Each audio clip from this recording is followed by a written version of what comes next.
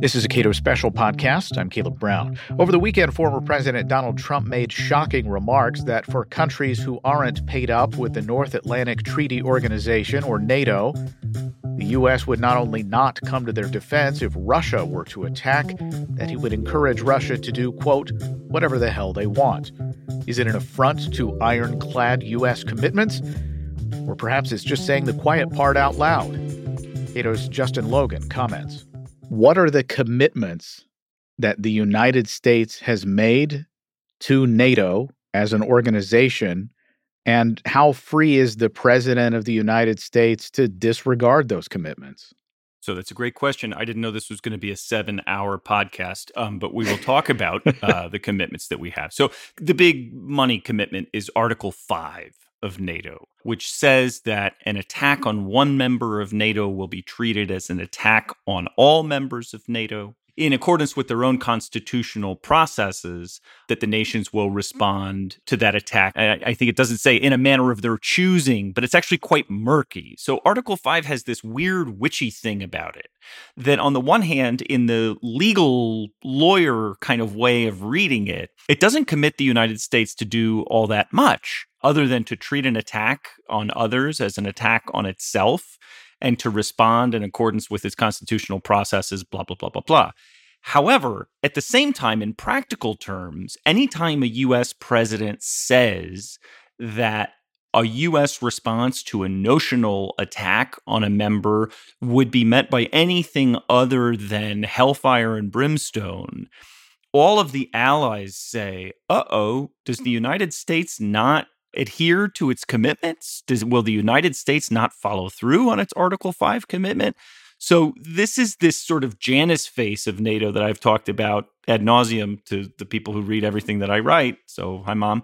There is this weird duality there where the Americans, in particular, in the late 1940s, when the North Atlantic Treaty Organization was being formed, lawyered up Article 5 an awful lot, as we do all of our defense treaties, to preserve our freedom of action, because we don't know exactly what we might want to do or not want to do in a particular conflict.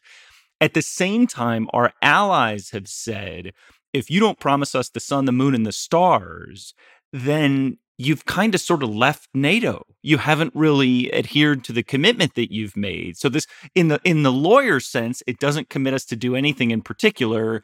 In the political sense, it has historically been treated as this sacrosanct, sacred commitment. And we should note that Article 5 has been invoked exactly one time. Yeah, after the 9/11 attacks, we brought a bunch of European allies on the merry 20-year war that we lost in Afghanistan there. And the Europeans like to lord this over us, right? They say, how dare you think that NATO is some kind of American commitment to Europe? Article 5 has only been invoked once on your behalf after 9/11, to which my response is, yeah, I'm really sorry about that. You probably shouldn't have followed us into that quagmire. We made a big mistake there, so sorry. With respect to NATO broadly, it creates bad incentives for a lot of the countries that are in NATO. I would argue that probably creates bad incentives for the United States as well, with regard to extending protections to those countries. That's my view. It's not a view that is held by most of the transatlantic community in Washington, right? The practical purpose of the transatlantic community, as it refers to itself, which describes think tankers in the United States and also in Europe, is to essentially explain away European shirking and to urge the United States to deepen its commitment to Europe, both to the existing members and to expand to new European members who almost always and everywhere are a net drag on the alliance.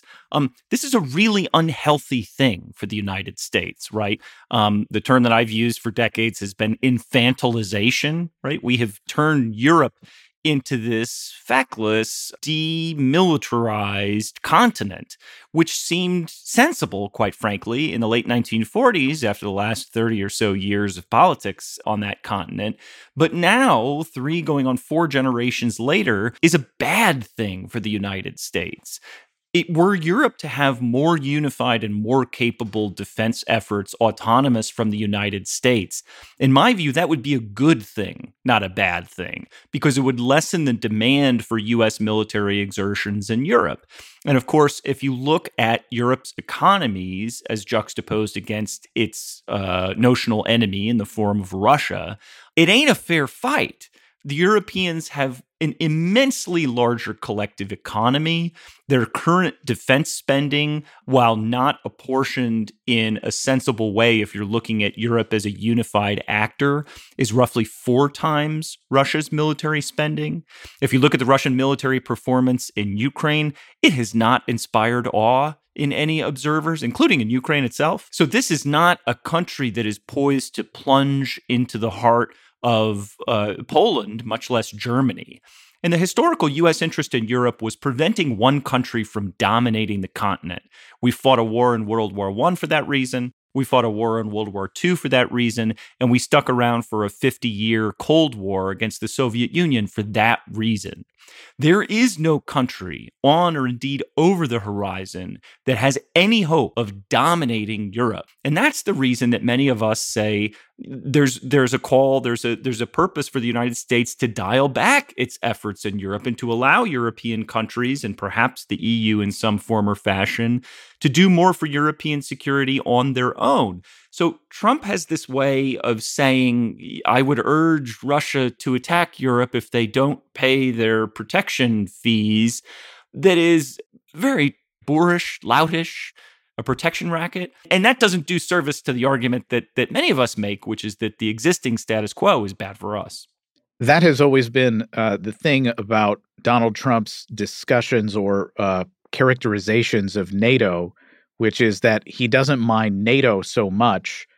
He minds countries not paying enough. And this idea that giving Russia some sort of green light to do whatever they want in various European countries sort of falls in line with his general view, whereas your view is NATO's a bad deal. Yeah, and in Trump's defense, it must be said that his shenanigans, if we can call them that, throughout his presidency and into the present, do have the effect of rattling the Europeans. So even though Trump did very little to create distance until the tail end of his administration, when he was going to pull 12,000 troops out of Germany, which I think was a good thing and should be restarted immediately, the Europeans were scared. They had anxiety about the extent to which the United States would be there for them. So there's this big controversy now about what Trump told this anonymous European leader about, if you don't pay your protection fees, I won't be there to protect you. And I would urge Russia to do whatever it wants to you if you don't do that. So that's not the way I talk. It's not the way I think. But I actually don't care that he said something crazy like that to a European head of state, because that kind of thing kind of takes you by the lapels and rams you into the locker a couple times. You know what I mean? It gets your attention. For me, the problem is saying on the campaign trail at a public rally, I told these European heads of state that not only would I not protect them, but I would in fact urge Russia to attack them, where now you have multiple audiences now. It's not just the European leader to say, you know what, I don't care about your country, you're on your own, go to hell. He's now saying, I told a European head of state, I don't care about your country and go to hell, in front of, inter alia, the American public, Vladimir Putin, anyone else who cares to listen. So it's taking that out of a private discussion one-on-one with a European head of state and taking it into the internet in front of God and everybody is the real malpractice here. It's the crystal clear example of the quiet part being said out loud. My generation might be the last generation that believed that not every thought that you have ought to come out of your mouth.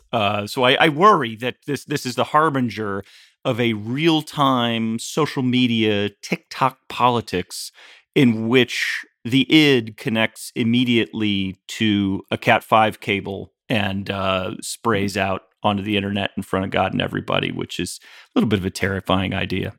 let's say we clean up the language of Donald Trump and make it more a Justin Logan type explanation of how the U.S. ought to engage with NATO and how the U.S. ought to protect its own interests against an unforeseen problem among or within or from without NATO nations, what might that sound like?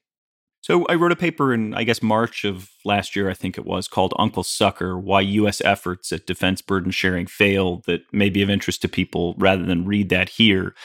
There are a lot of things that the United States can do to try to rebalance the burdens of European security. So historically, the so-called Supreme Allied Commander in Europe, the SACEUR, has been an American military officer. That's since the dawn of the alliance in 1949. If an American president said, you know what, we think that the next SACEUR should be a European, it would really send shockwaves throughout Europe, the sort of strategic corridors across Europe to say, hey, the Americans have said not only that the political head, the Secretary General of NATO, has to be a European, they want the lead military commander in Europe to be a European. And of course, there would be tremendous fighting between Poles and Brits and French to say, actually, it needs to be a Pole or a Brit or a Frenchman. But those discussions need to happen. We have policymakers that are third and in some cases fourth generations that have been socialized into a transatlantic relationship in which the United States does the bulk of the lifting and the Europeans smile and nod. And so anything that moves even gradually away from that is viewed as impolitic, like breaking wind in an elevator or something like that.